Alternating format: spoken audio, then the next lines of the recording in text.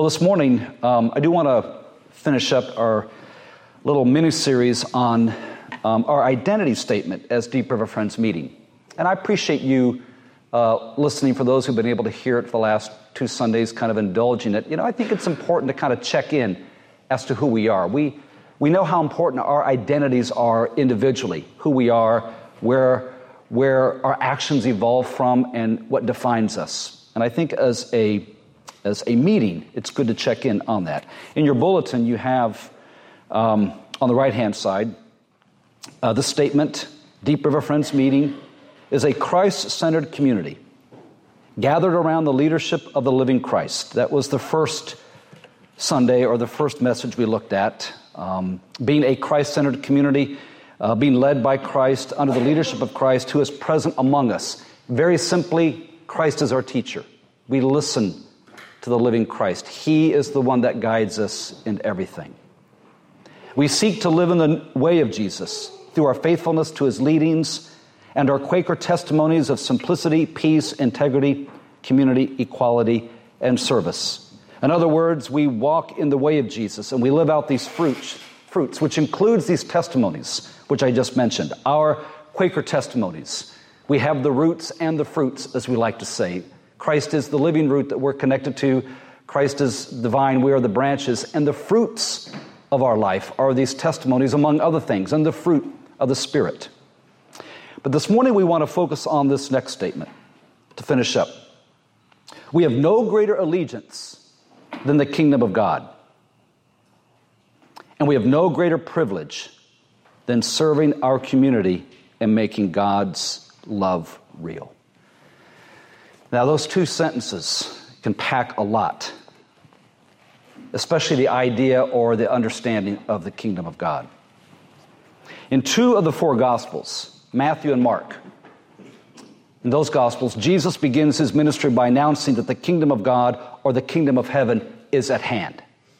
Now, Luke doesn't necessarily mention it that way. Luke begins Jesus' ministry with him quoting a portion of Isaiah 61 in the synagogue and saying, now this has been fulfilled in your hearing. This is happening right now. And John never uses the term the kingdom of God or the kingdom of heaven, but he does use the term eternal life. That Jesus has come to give us eternal life, which is a kind of quality of experiencing God's presence in the here and now, God's active reign among us. So they may have used different language, the gospel writers, but the idea was still the same. The notion of the kingdom of God is Jesus' central message, and it is the gospel, it is the good news. The kingdom of heaven is at hand, Jesus said. Repent, for the good news is here. Now, the kingdom of God, that's a word that we don't often use. Again, this would have been very familiar to the people at that time. When you think kingdom, think government, think rule, think reign. The kingdom would have been a word that would have clicked in their head, and they would have thought of a state of government that had a king as its head. In the case of the people at that time under Roman occupation, Tiberius was the emperor during Jesus' ministry. So in that sense, Tiberius was king of his kingdom, the Roman Empire, and he demanded allegiance. Now, we'll get to that in a few moments.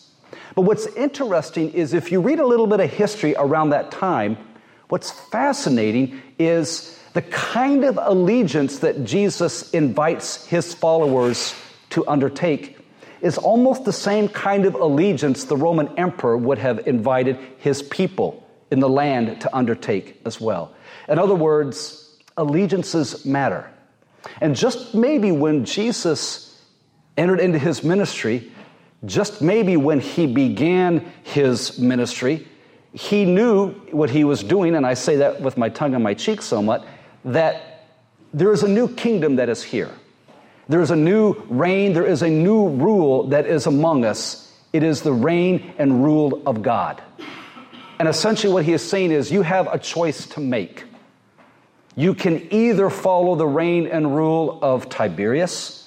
You can either follow the present reign and rule of whatever is offered in the world, or you can follow God and you can follow me and God's reign or rule. Now listen to this oath of allegiance that many Romans, especially those who did business in the land, were often required to take.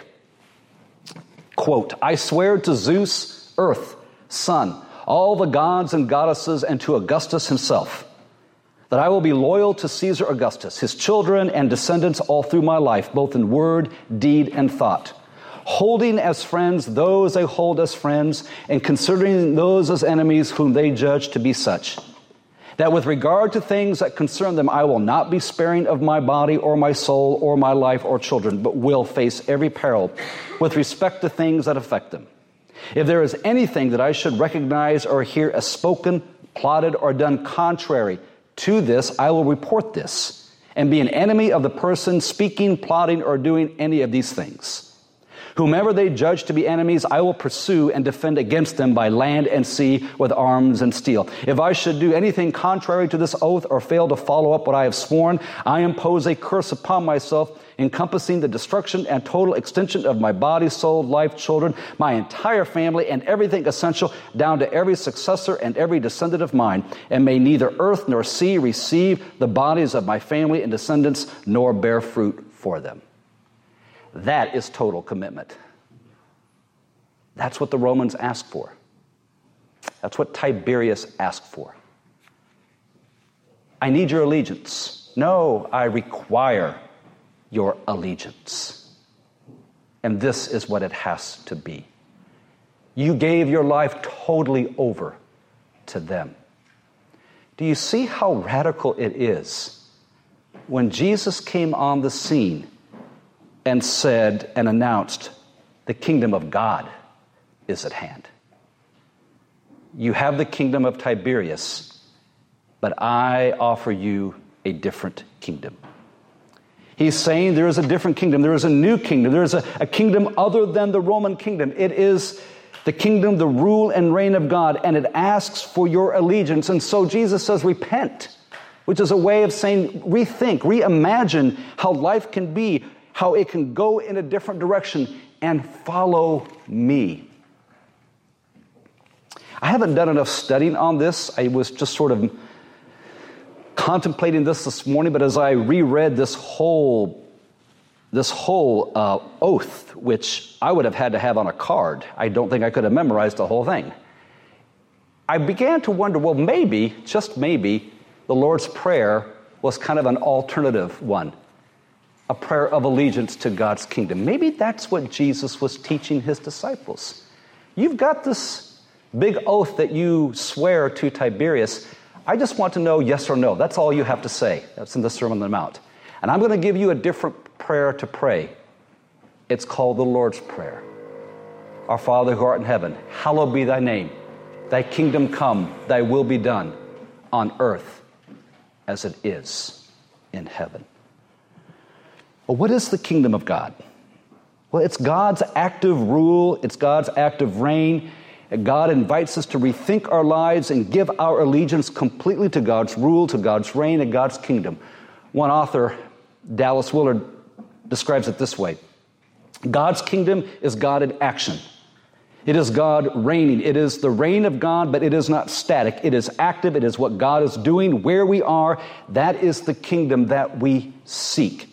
And so the kingdom of God, it's not a kingdom of power. It's not a kingdom of vengeance. It's not a kingdom of enemy making or violence that it would have been for the Romans. It is, as the Apostle Paul wrote to the Christians in Rome, it is a kingdom of living a life of goodness and peace and joy in the Holy Spirit. Or the kingdom of God is, as one person put it, God's dream society on earth, in which those who pledge allegiance to this society pledge to live lives of peace, of joy, of goodness, of patience, of kindness, of servanthood and love. And they pledge to live lives of loving one's enemy, of going the extra mile with the unlovable and those you despise. They pledge to welcome the outsider and the marginalized, to look after the oppressed and the under-resourced, to help make things right in a world that often feels as if many things are going wrong. This is the different kind of kingdom that Jesus is inviting people to be part of. The kingdom of heaven is at hand. When something is at hand, it is here now. It's in the present. God's active rule and reign. And Jesus said, I need for you to make a choice. This is why I think Jesus had such really ostentatious kinds of statements to people, where he would say to people, he had invited them to follow the kingdom, and somebody had said, I need to go bury my family. He'd said, let the dead bury the dead. You follow me. One guy said, I've got some stuff I need to plow. He says, well, you can't keep plowing and looking back. You've got to come follow me. I think what Jesus was saying is there's always going to be an excuse. There's always going to be something else. I need to know. Your heart needs to know. Who has your allegiance? This is how we can better understand the term Lord. In a kingdom, again to use that language, in a kingdom, a Lord is someone who has power. They have authority. They have influence. And so Jesus says to his disciples, after teaching them about life in the kingdom, he says to them one day, why do you call me Lord, Lord, and not do what I tell you? I think he's actually using the language of the kingdom of Rome at that time. He says, the kingdom of Rome and this empire, the lords can tell you what to do, and you'll do it. That's how it operates. Why do you call me Lord and not do what I tell you? I'm inviting you into that same kind of relationship. To know Jesus as Lord is to know him as the one who has the ultimate authority and influence in our life. It's to have as our ultimate allegiance the reign and rule of God. And the ultimate response, the ultimate, is simply doing what Jesus says. As someone once wrote, kind of in a tongue-in-cheek fashion, maybe Jesus knew what he was talking about. Maybe he was right. Now, when we feel all of this kingdom language, we think, wow, this just feels like another kind of drudgery. It just feels like another kind of burden. But remember this. Follow the language of Jesus. Later in his ministry, as John records, he says this to his disciples. I no longer call you servants. But what does he say? I call you friends. You are now my friends, because everything God has given to me, I give to you. This is not a relationship in which I browbeat you. This is not a relationship in which I make life intentionally hard for you. This is a relationship in which I pour my love out to you, and everything that God has given to me, I'm going to give to you. We are friends together. And this is how he says the world will know you are my disciples, by how you love one another. We have no greater allegiance than the kingdom of God, and we have no greater privilege than serving our community and making God's love real. Jesus gave us 2 commands, love God, love your neighbor. And then he said, all the law and all the prophets hang on these 2 commands. There are 613 commands. All 611 hang on these 2, love God and love your neighbor. Now, John understood this when he wrote, Beloved, let us love one another, because love is of God. Everyone who loves is born of God and knows God. Whoever does not love does not know God, for God is love.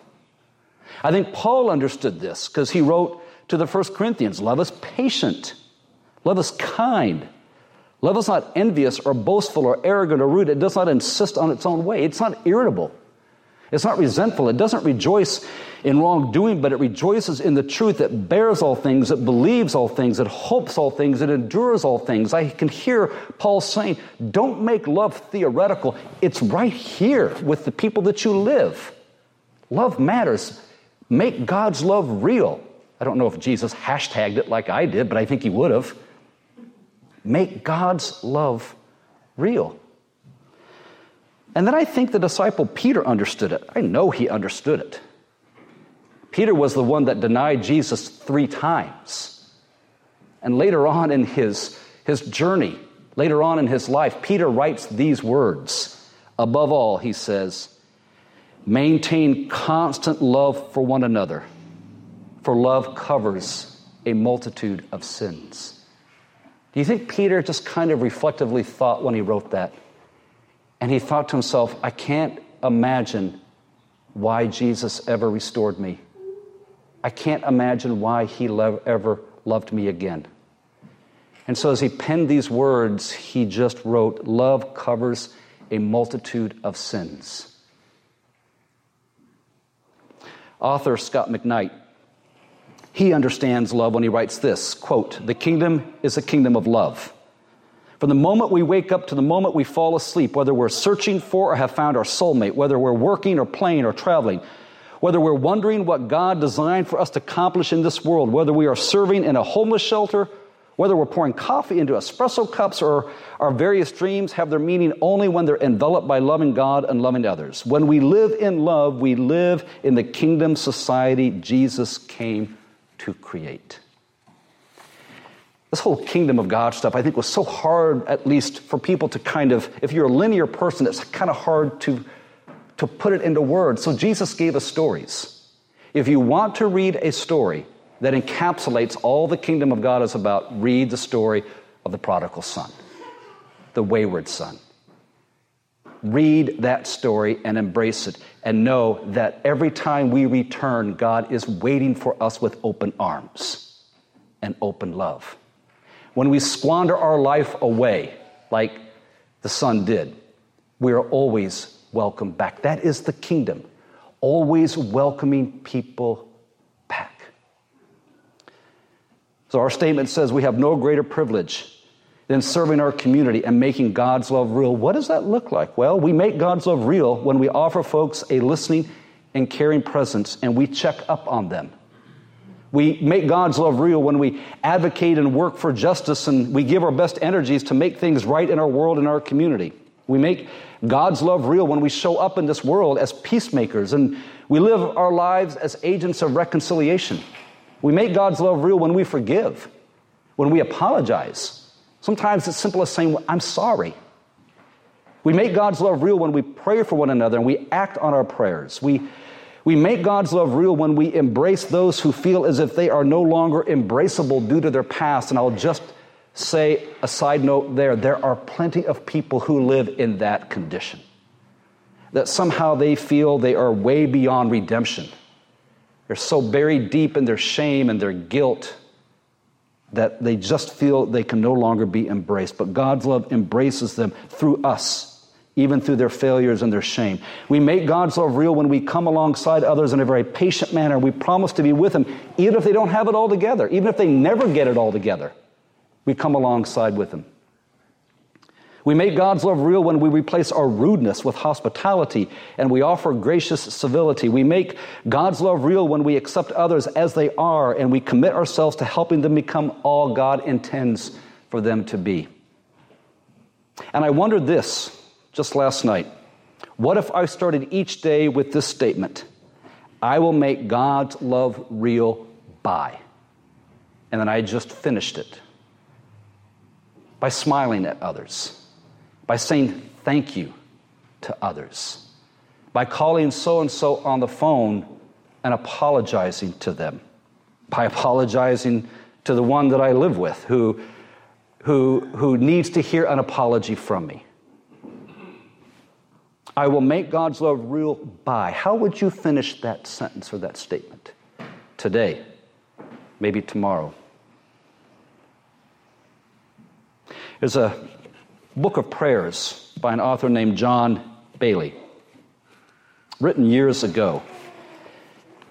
And I want to close with this one prayer that he wrote. It's kind of a litany, which means since you don't have a copy of it, I'm going to have to read your part. But he takes a portion of the Sermon on the Mount, and he kind of does this liturgy back and forth, and then he finishes up with the Lord's Prayer. So let me share this with you. Jesus said, "Do not store up for yourselves treasures on earth, but store up for yourselves treasures in heaven. O God, move my heart to follow in this way." Jesus said, "Strive for the kingdom of God and his righteousness. O God, move my heart to follow in this way." Jesus said, "Do good and lend, expecting to get nothing in return. O God, move my heart to follow in this way." And Jesus said, "Love your enemies. O God, move my heart to follow in this way." Jesus said, "Unless you change and become like children, you will never enter the kingdom of heaven. O God, move my heart to follow in this way." And Jesus said, "Ask and it will be given to you. Search and you will find. Knock and the door will be open for you. O God, move my heart to follow in this way." And then maybe, just maybe, in place of that oath of allegiance I read earlier in the sermon, maybe, just maybe, Jesus said, "And I've got something else for you. I want you to pray this. Our Father in heaven, hallowed be your name. Your kingdom come, your will be done on earth as it is in heaven. Give us today our daily bread. Forgive us our sins as we forgive those who sin against us. And do not lead us into temptation, but deliver us from evil. For the kingdom, the power, and the glory are yours now and forever. Amen. Allegiances matter. They matter for me, they matter for you, and they matter for us. Who is my allegiance with? Who do I pledge my allegiance to? Which kingdom do I align myself with? That's what Jesus asks. The kingdom of love awaits us. And then he says, go, make God's love real.